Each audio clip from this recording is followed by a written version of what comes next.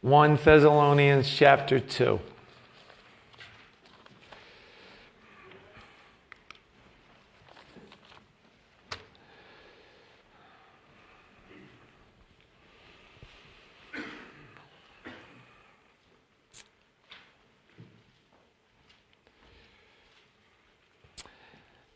If you were here last time, about a month ago, when we opened up 1 Thessalonians, we're just going to cover a couple points just to review again. And for those of you who were not here, we'll try to just put it in a capsule so you know where we're going. So 1 Thessalonians, as you see up here on the screen, is living within view of the finish line. 1 and 2 Thessalonians are two letters that Paul wrote to the church at Thessalonica. And not only will we see Paul's heart, but you will also see for you and me some of the ingredients of ministry, some of the good and the bad parts of ministry, some of the things that we have to go through as we are ministers and servants of Jesus Christ. In the last two verses of chapter 1, it says, "For they themselves declare concerning us what manner of entry we had to you, and how you turned to God from idols to serve the living and the true God, and to wait for his Son from heaven, whom he raised from the dead, even Jesus, who delivers us from the wrath to come." Now in 9, one of the things that you have to remember is that Thessalonica was a major city. It had many different religious cults. And Paul is coming into one of the major cities with the gospel of Jesus Christ, the only truth, the only way people are going to get life. But he had to combat all these other philosophies and religions. And what he saw in the people, that God grabbed their heart. And one of the first evidences of it was they forsook the idols that were all around them in the temples, in the streets.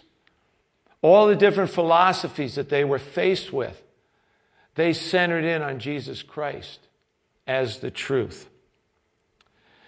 One of the things that we looked at last time in chapter 1 is that the book of 1 Thessalonians talks about our future hope. We all have a future hope. So when we feel discouraged, we have a future hope. It's only going to get better. The best days are coming for you and I. No matter what we have to go through in this life, the better days are coming. We have a future hope, and of course that hope is Jesus Christ. Being face to face with him. One of the other things is, because of our belief in Jesus, because of our growth in the grace and knowledge of Jesus, by knowing the Scripture, by Jesus changing you from the inside out through the power of his Holy Spirit that is in most of you right now who believe. If you believe, the Holy Spirit is living in you. You are a witness to a Christ-forsaking society. You are a witness to those people that you cross paths with every day, whether you know them well or you don't know them. All of you have been in situations where you didn't even know what was going to happen, but you had an opportunity to pray with someone. Or God brings that person to your memory days later just to pray for them. Or maybe you had the great privilege of sharing with them, or them asking you questions, or just laying a burden of their heart on you for you to just be able to love them as Christ would. So you are a witness to people. Another one is through Thessalonians, through all the scriptures, you're learning to walk on this planet as a believer in Jesus Christ. You're not the same you were a week ago. You're not the same you were 2 years ago. And God is faithful and just. He's the author and perfecter of your faith. He will allow that walk to get stronger and stronger and more sensitive to his lead. And as He leads you, you'll see yourself doing a lot of God things in your actions, in your non-actions, in your thoughts, in your speech. Also, through God's Word, it will bring comfort to you. It'll be that peace that passes all understanding in the midst of a storm. And some of you, as I know, have gone through storms of life. But I also know you came through the storms. There's a peace, there's a comfort that only God can bring. That same comfort that God brings us, as witnesses, we can bring to others. And finally, there's a stability in our walk. There's a stability in our life. We're not double-minded people, are we, like we used to be? Tossed every which way with different doctrines and philosophies and feelings. We should be more stable as we grow in the Lord, because our feet are on the rock, Jesus Christ. It's not on a house of sand or on sand that just is moved. Jesus, our rock. We talked about last time, Paul, just again, the traveling he did way back then when there was no mechanical travel. It was on foot or by mule or by horse. And the distance that he covered was phenomenal. Just up here, just 400 miles if you went by sea, 300 miles if you took the land route. And Paul did both when he went here. And the distance he traveled, he was a man focused and called to a ministry as a bond servant, a willing slave of Jesus Christ, which you and I are called to be in our walk with Christ. And that never stops till we meet Him face to face. It doesn't matter young or old. He's calling us. He's developing. He's making us into those people He wants us to be. Paul's mission took a few years to cover this distance. Right now, we're up in Thessalonica, up in the left corner. If you remember, he came from Philippi, where he was in prison with Silvanus or Silas, the same name. It's the same person, Silas and Silvanus. He was in prison. He was also with Timothy, but Timothy wasn't thrown in prison. It was these two guys, and Timothy went on and met Paul in Thessalonica. Now, one of the things before we jump into 2 is a thing that, in preparation for tonight, that kept coming on to my heart, is the message tonight's title is Heart Exam. That's the title of the message of 2 Thessalonians, Heart Exam. You know, if you've ever gone to have your heart tested, you know, they might put different electrodes, different parts of your chest. And if they don't give you a stress test, just by those pads on you, they're reading your heartbeats. They're reading the strength of the beats. You know, if they do an ultrasound, they can actually hear the blood, how it's flushing in your heart as your heart contracts and relaxes. And you can hear the flow of the blood as it goes through there. And they can see the chambers as they move the ultrasound around your chest. Then if they put you on a treadmill or a bicycle and you have to do a stress test, as you're being stressed, it shows how strong your heart is. Now, from a spiritual point of view, when we go through the things in life, maybe you've gone through things today. It's testing your spiritual strength of your heart. I think we have spiritual heart exams every day. Don't you? I think we always go through things that show our heart, where it is in relationship to Jesus Christ, our relationship with Him. Just some quick things. What's the first thing you think about when you wake up in the morning? What keeps you up at night worrying? What do you turn to when you are in need? What do you talk about, dream about, and spend most of your day thinking about? What can you imagine your life never being good without? What would you fill in the blank when you say, all I need is blank and I'll be happy? Well, that's a little heart exam, depending on your answers to those questions.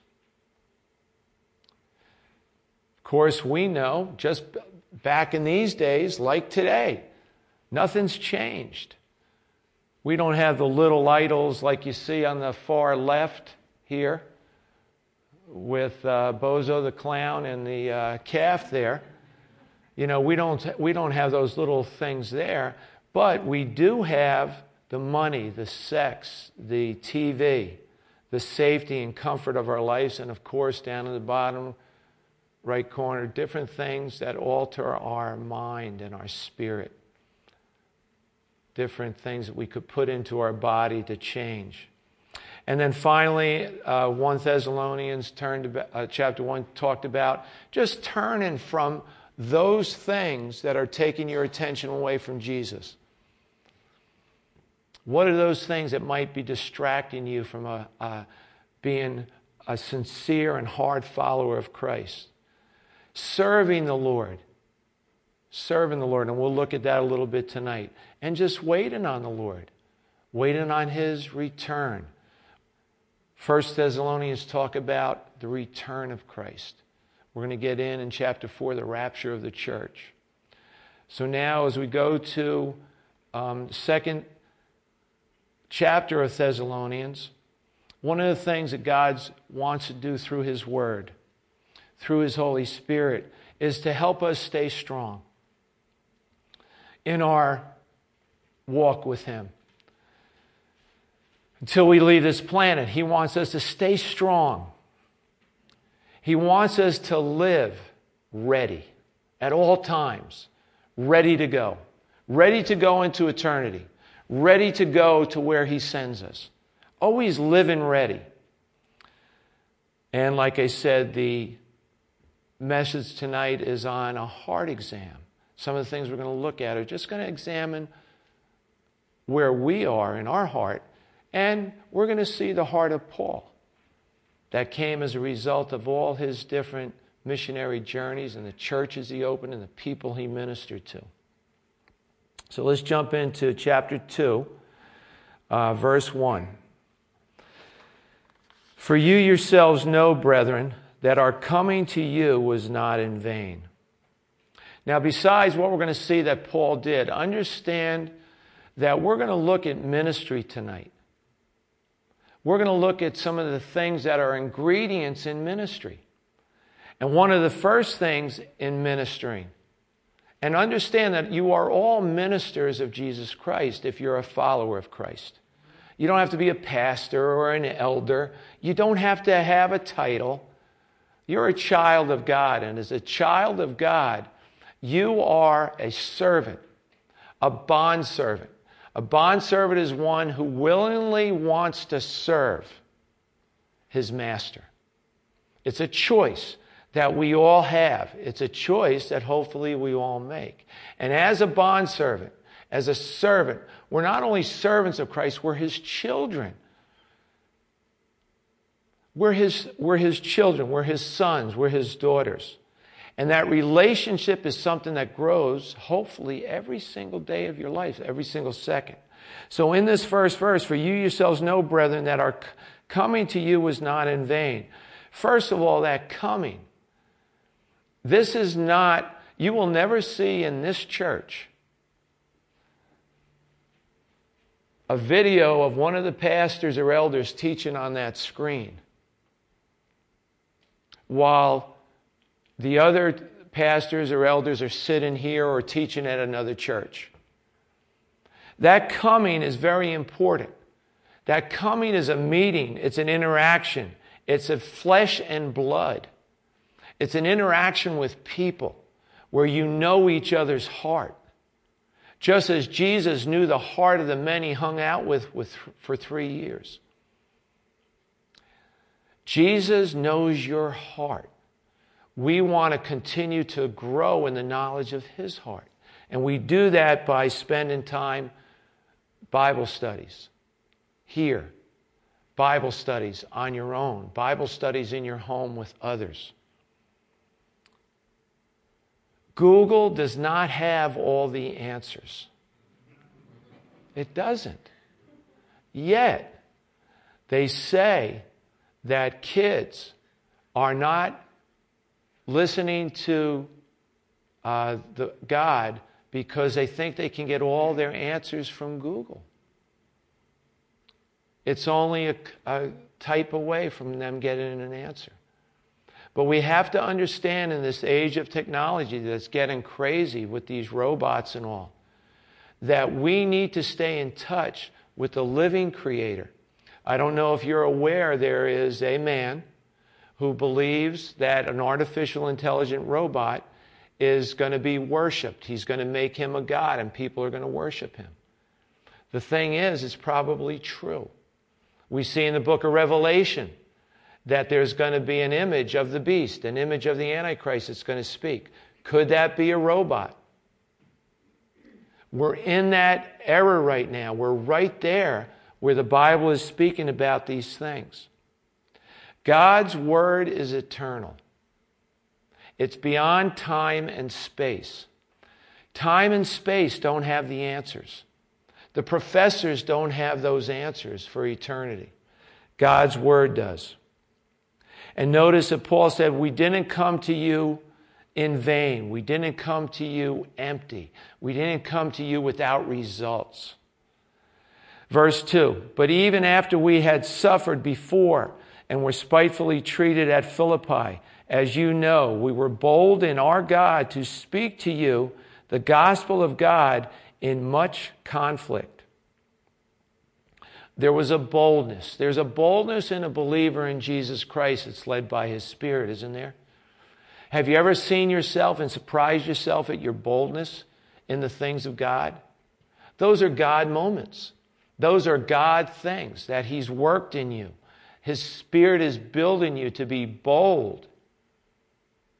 And how much boldness do we need today in this generation of so many things that are going on? And notice that Paul was spitefully treated in Philippi. His wounds were still fresh on his back when he was in Thessalonica.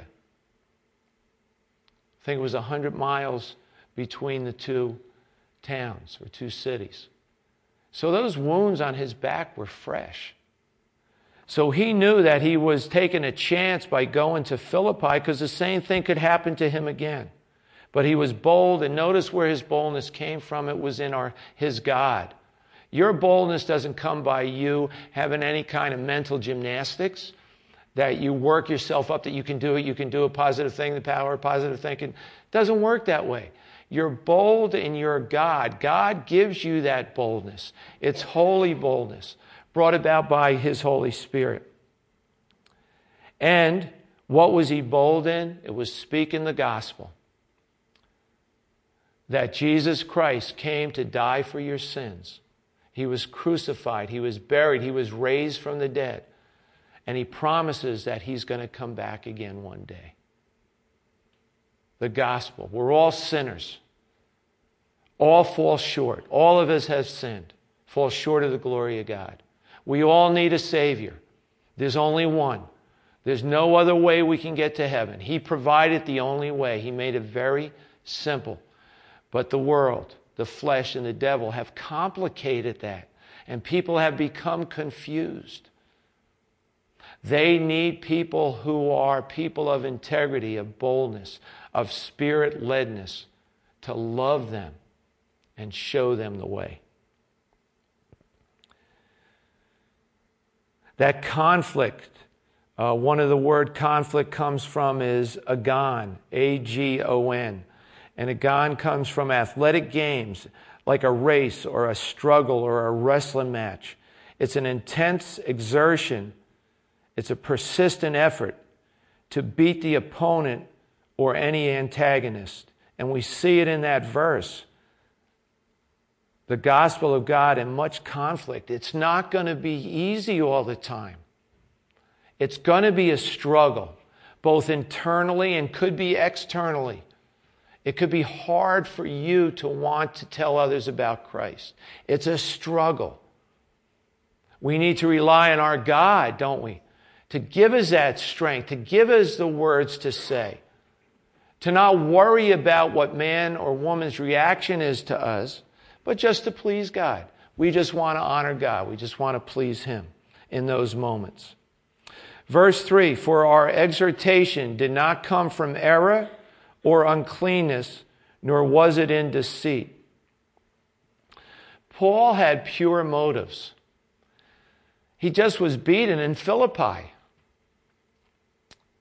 He wasn't a masochist that he wanted to come to Thessalonica to be beaten again. His motives were pure. He was honoring his God, regardless of the cost. Regardless of the cost. So we see Paul's heart, but we also see the call to ministry is not always easy. Now, we're not at that point in our society in the United States where you're going to be in prison or beaten. I think we've got a reprieve for a few years. But what is the prison that you might be in? Maybe just sharing that gospel. You feel awkward. Well, you know what? Just dive more into God's Word. Just ask Him to give you that boldness. And we see here in 3, it was based on the truth of God's Word. Paul wasn't making up his doctrine. It was given to him through God's Word. And he had pure motives. He wasn't there trying to deceive others.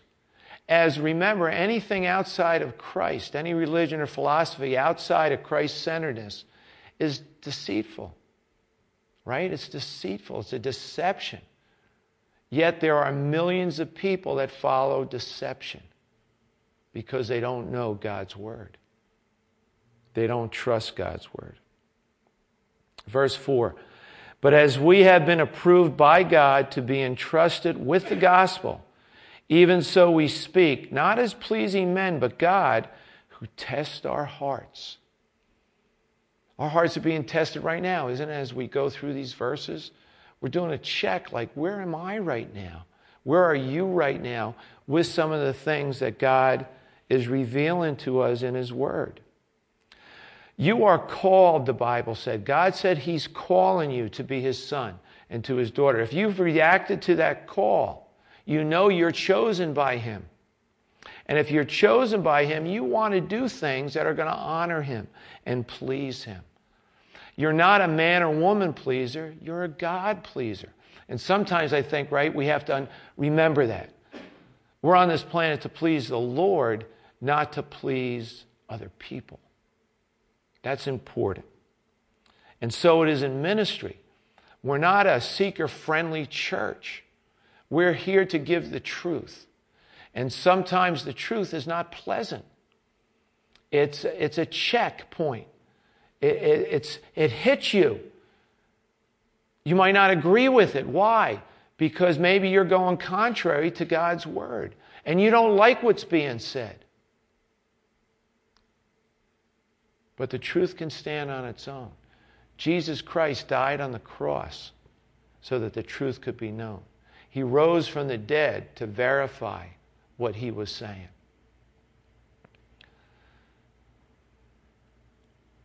Verse 5, for neither at any time did we use flattering words, as you know, nor a cloak for covetousness. God is witness. God is our witness. God, the Trinity, Father, Son, and the Holy Spirit, is a majority. He's a witness. In this verse right here, we see there wasn't any flattery of Paul's words. He didn't candy coat the gospel. He didn't use his position or his words to cloak an ulterior motive. He wasn't trying to rip off people. He didn't have an agenda that was greedy for gain. And he knew that God knew his heart. God knows your heart. God knows my heart. Bill said up here, we sin every day. We should be, and Pastor Joe said it hundreds of times. We need to confess our sins daily. Because we're always off a little bit, aren't we? In our thoughts, in our words, in our deeds. And when we do have a pretty good day, thank God that, hey, Lord, thank you for a great day, but Lord, I'm sorry for that thought. I'm sorry for that action. Keep purifying yourself before the Lord, allowing Him to make you pure just by being honest with Him, just talking to your dad. Just say, Dad, help me in this area. Keep me stronger. Verse 6, nor did we seek glory from men, either from you or from others, when we might have made demands as apostles of Christ. Paul, again, wasn't looking for human influence. He was looking for godly influence. In Proverbs 16:9, it says, man plans his ways, but God directs his steps. Now, you might be a person that you have your goals, you have your agenda, and you're just going out there, going after it. But think of this verse in Proverbs. Man plans his ways, but God directs his steps. How about our main concern is, Lord, guide my steps today. You guide me by the power of your Holy Spirit. And then the way you go will be his way instead of your way. And we can see just from Paul's life, he wasn't looking for glory from men. Look at all the beatings he went through. Look at all the imprisonments he went through. And he's going on to Thessalonica, and he's going to be going to Berea from here and down to Corinth from here. He's not looking for man's glory, but he's looking for God's glory, as we should. And he made no demands as an apostle of Christ. He didn't use his influence for any kind of gain. His main thing was to share the gospel, and once people received him, to build those people up, to nurture them, to help them to grow. We're doing that every time we meet. We're all growing in God's Word. You can never grow enough, can you? We can never grow enough. God's calling us to be faithful to His Word, to meet together, to go over His doctrine, to fellowship with each other, to help each other, to pray for one another. Verse 7, but we were gentle among you, just as a nursing mother cherishes her own children. You know, Pastor Paul went through Proverbs 31, and to be a Proverbs 31 woman should be the goal of every female. Should be the goal of every female. A Proverbs 31 woman. But here we see a mother. What are some of the traits of a mom? She's willing to lay down her life for her child. She's gentle. She's protective. She feeds. She teaches. She herself is immaterial to the needs of her child. She eats food, and it's transformed into milk by which she feeds her baby. You, as believers in Christ, you're feeding off of God's Word so you can share and nourish others. When it comes to this passage, doesn't matter whether you're a guy or a girl. We all can nourish others through understanding and be able to teach His Word and to be able to share His Word with others.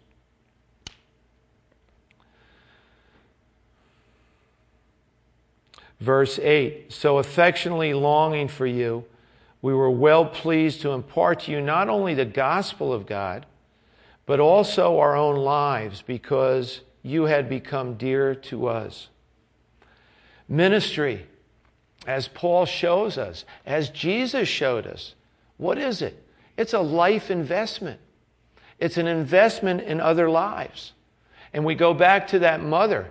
Think about, is the mother on call just from 7 a.m. till 5 p.m.?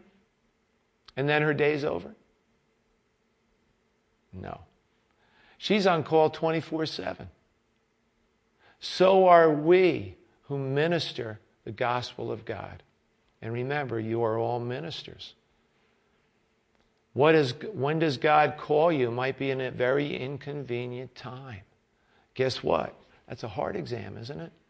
That's a test.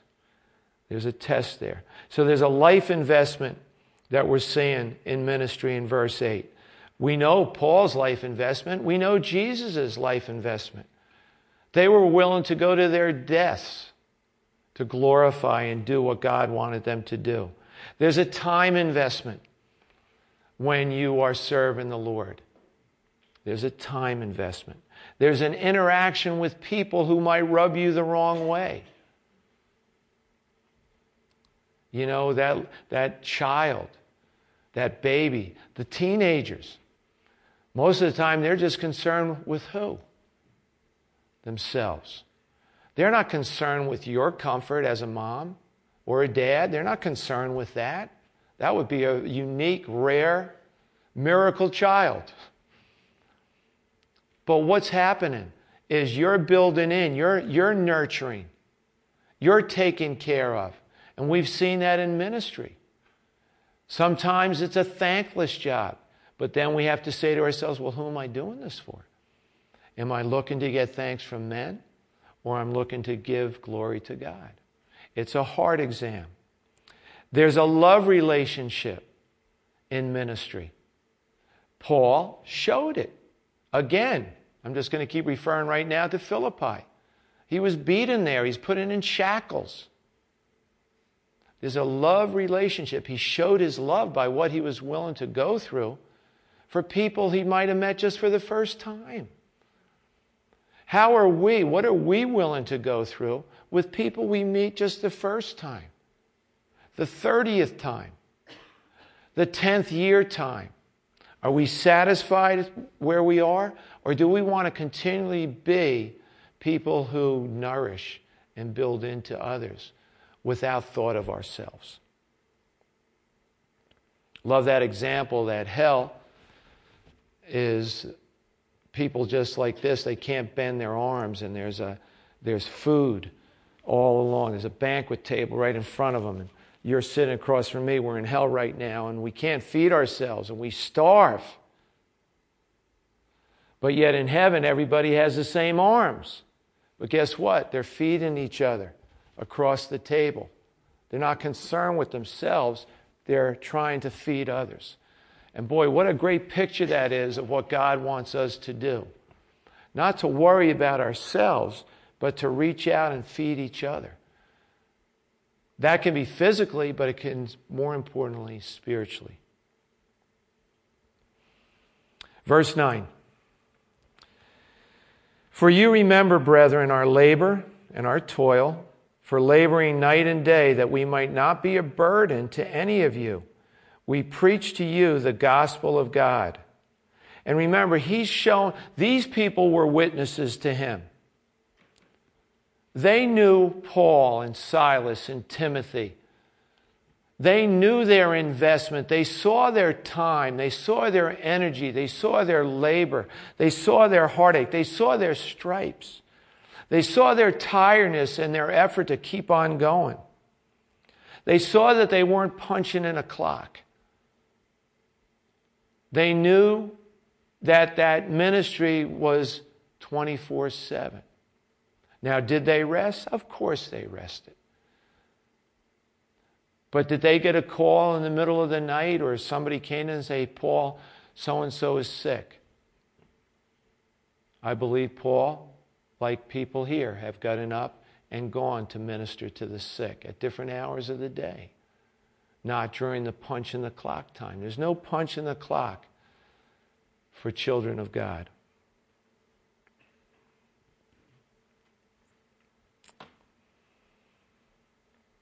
Verse 10, you are witnesses, and God also, how devoutly and justly and blamelessly we behaved ourselves among you who believe. Their behavior was evident. Their behavior was very clear. How devout they were. They were serious about what they were doing. They were just. They didn't play favorites. They treated everybody the same. There were no power cliques. They loved everybody in the family of God. All the people, young and old, were very important. And they were blameless. There was no charge that could be held against them unless they were outside of God's family, and then they'd be slander and lies.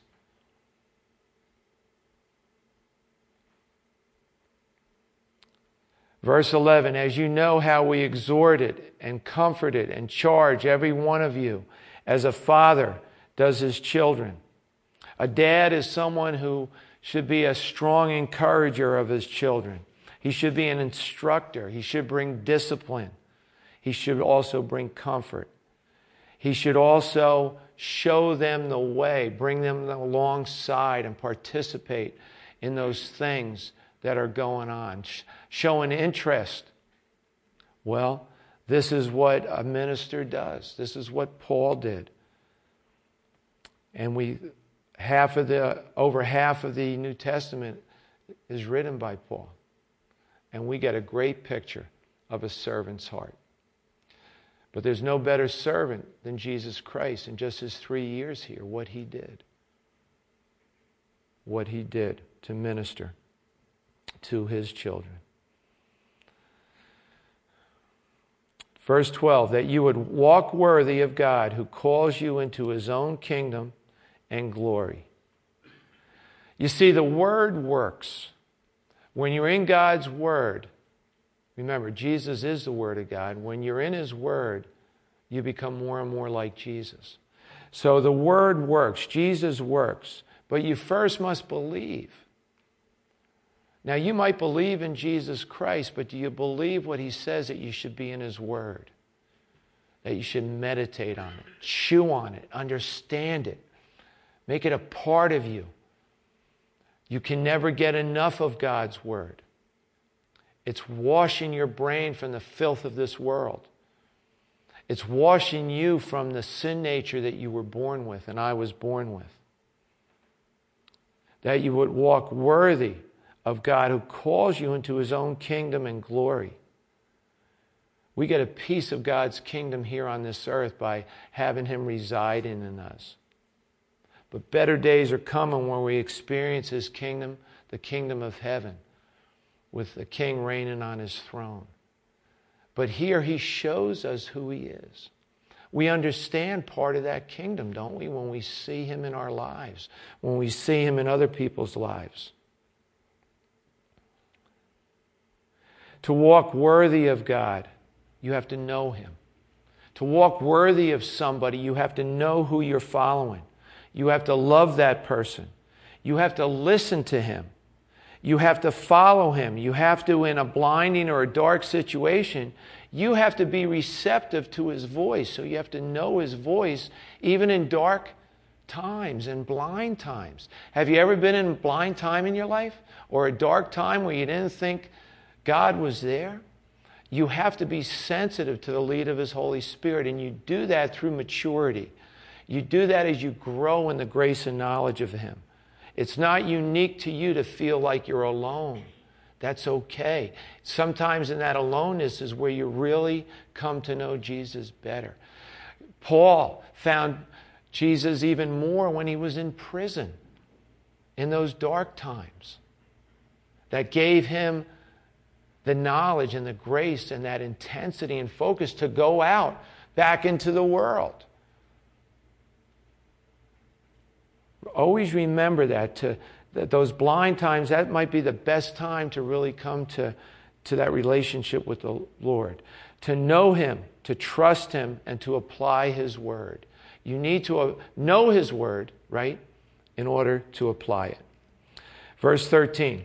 For this reason we also thank God without ceasing, because when you received the word of God which you heard from us, you welcomed it not as the word of men, but as it is in truth the word of God, which also effectively works in you who believe. Remember all the different philosophies. Remember everything that was going on in the town, in the city of Thessalonica. All the different religions, all the different idols, all the different things that were going on. But they were not persuaded. They held on to the word of God. And Paul saw that in their lives. We receive the word of God. May it never be something we receive as a routine. May we never just read God's word and not look for God supernaturally to speak to us through his word. Lord, right now if I'm not thinking of your word as I should, change my heart, change my mind. Reveal to me the wonderful truths that are in your word. Verse 14, for you, brethren, became imitators of the churches of God, which are in Judea in Christ Jesus. For you also suffered the same things from your own countrymen, just as they did from the Judeans. There could be persecution. You could be persecuted by loving somebody in the name of Jesus. That persecution might be just mockery. It might be being fired from your job. It might be not getting a position in your job because you're a born again. You're one of those born again believers. You bet your life you're one of those born again believers. Jesus said you must be born again to enter the kingdom of heaven. You must be born again. Paul went to his death, believing that. Jesus went to his death for you and I so that we would believe that. We could be let down, we could be discouraged, we could get frustrated. All part of those things that we might have to go through as sons and daughters of Christ. Verse 15, who killed both the Lord Jesus and their own prophets and have persecuted us, and they do not please God and are contrary to all men. So we see that they even killed Jesus. The Jewish people who didn't believe even killed their own prophets that were sent to them. And they're persecuting us. They're getting people against Paul, against the apostles, to chase them down, to chase them out, to stone them, to whip them. But understand that all those people, contrary to God, as that last part of verse 15 says, they don't please God. And remember what our main purpose is. Just to please God, just to know God and make Him known. Just to do the things that God wants us to do. Verse 16. Forbidding us to speak to the Gentiles that they may be saved, so as always to fill up the measure of their sins, but wrath has come upon them to the uttermost. Paul and the people that follow Christ were forbidden in some areas to speak to Christ, about Christ. Boy, don't we see that in our society today here in the United States? That we can't speak about Christ in our public schools. The state says there has to be a separation of church and state. But what is the state doing now? Now they're making biblical decisions on who's a man and who's a woman, who's a boy and who's a girl. So the very thing they're telling us not to do as believers in Christ, a mixture of the church and state, they're coming into the church and messing with the things of God. The real hate crimes that are being committed in this world is the prevention of letting people know about Jesus Christ. That's the real hate crime. We, as believers, want to tell others about the hope we have in Christ, about the great things that are coming, even though this world has given up hope and is hopeless in many areas. Number one cause of suicide among teenagers is suicide. These are young kids, not even in the prime of their life yet, that are giving up hope. Why? Because the world is lying to them. Their flesh is lying to them. The Bible was taken out of the schools, and the prayer was taken out of the schools in the 60s. And boy, what have they reaped since then?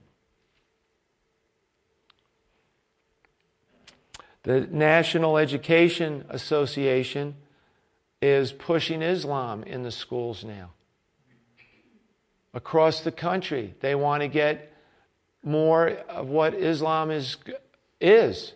But you do that with Christianity or any of the other religions, it's never been done. You don't see that. In my 44 years, I've never had where they're pushing Christianity in the public schools. But now the National Education Association is doing that. And here we see with Paul, You know, he was forbidden, they were being forbidden to speak to the Gentiles, those who need to know about God. There are billions of people on this planet today that need to know about God. And some will be put in your path and my path.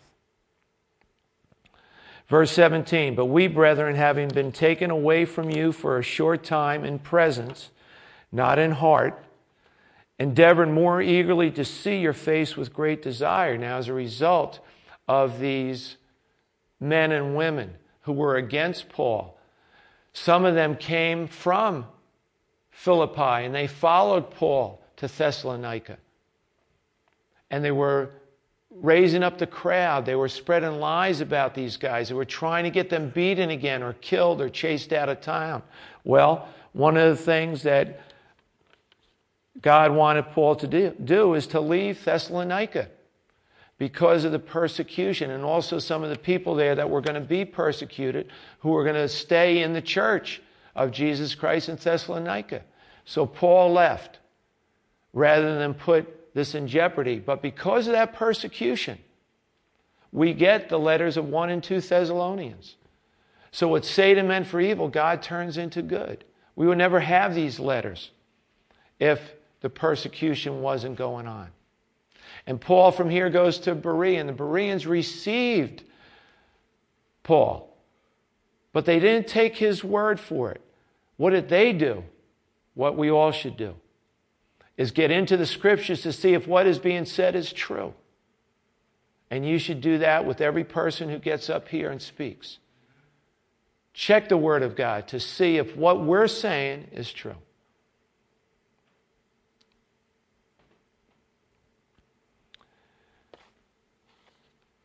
In that verse 17, we love the presence of an eternal family. All of us will be that believe in Jesus Christ, that have received and put our trust in Him as Lord and Savior. We're going to be with each other for eternity. There are heart relationships. There are physical relationships. Paul had to leave Thessalonica. His heart was still there. It wasn't a physical relationship anymore where it was hands-on, but his heart was there. You see, man cannot take away heart relationships. Physical relationships are temporary. Heart relationships are eternal in Christ. We have to always remember that. The heart relationship is huge. One day, those who went before us to heaven that are no longer walking on this earth, we're going to have a great reunion, and we look forward to that day. I can't wait to see some of my brothers and sisters in Christ again. Great reunion coming. And Paul addresses this in the book of 1 and 2 Thessalonians. Verse 18, therefore we wanted to come to you, even I, Paul, time and again, but Satan hindered us. Satan, his demonic army, his demonic team, the world, the flesh, will try to do the same thing to you. That word hindered also was a military term. When an army was hindered, what would happen if they were going along a road? The road would be destroyed, so the army following couldn't travel as easy. There were obstacles put in the way. Well, Satan, the world, the flesh, and his demonic team will try to bring discouragement, will try to fan your pride, try to magnify your guilt, will try to make you feel that you're unforgiven, will try to bring destruction and division. You have to know the strategy of the enemy for what it is. If any of those things draw you to Christ, it's the Holy Spirit leading you to the cross. If any of these things drive you away from church or Christ or spending time with believers, know it's the enemy working. What spirit is guiding you is something we always need to be sensitive to. Verse 19, for what is our hope or joy, or crown of rejoicing? Is it not even you in the presence of our Lord Jesus Christ at His coming? One day, all of us will be together in God's presence. How awesome is that going to be when we're looking at Christ and we see each other there? What is that going to be like? I have no idea because I've never been there yet. But what is it going to be like? It's going to be awesome. And if the Lord takes us all up one day at the same time into the clouds, how awesome is that going to be? What is the joy that's going to be in our heart? What is the feeling that's going to be going on in our heart? And what is going to be the feeling if you led somebody to Jesus Christ or said the sinner's prayer with somebody? Or we're praying for that person throughout your life. You don't know the effect, yet you see them going up with you in the air, or you see them in heaven one day. Or you see them at the second coming of Christ. What a thrill, what a joy that's going to be. To see those people in the presence of Jesus Christ. And finally, for you, in verse 20, for you are our glory and our joy. Paul was saying to the people in Thessalonica that you are our pride and our joy. When we stand before the Lord, there are different crowns. There's a crown of righteousness. There's a crown of life. There's a crown of glory. There's an incorruptible crown, and there's a crown of rejoicing.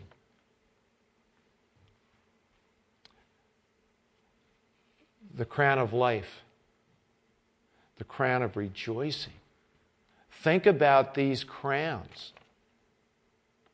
And understand that one of the things for our glory, of course, is in the presence of Jesus, but it's going to be even greater as we see believers that you impacted for God's kingdom.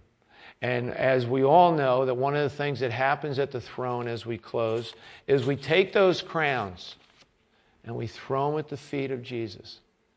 Why? Because if it wasn't for Him,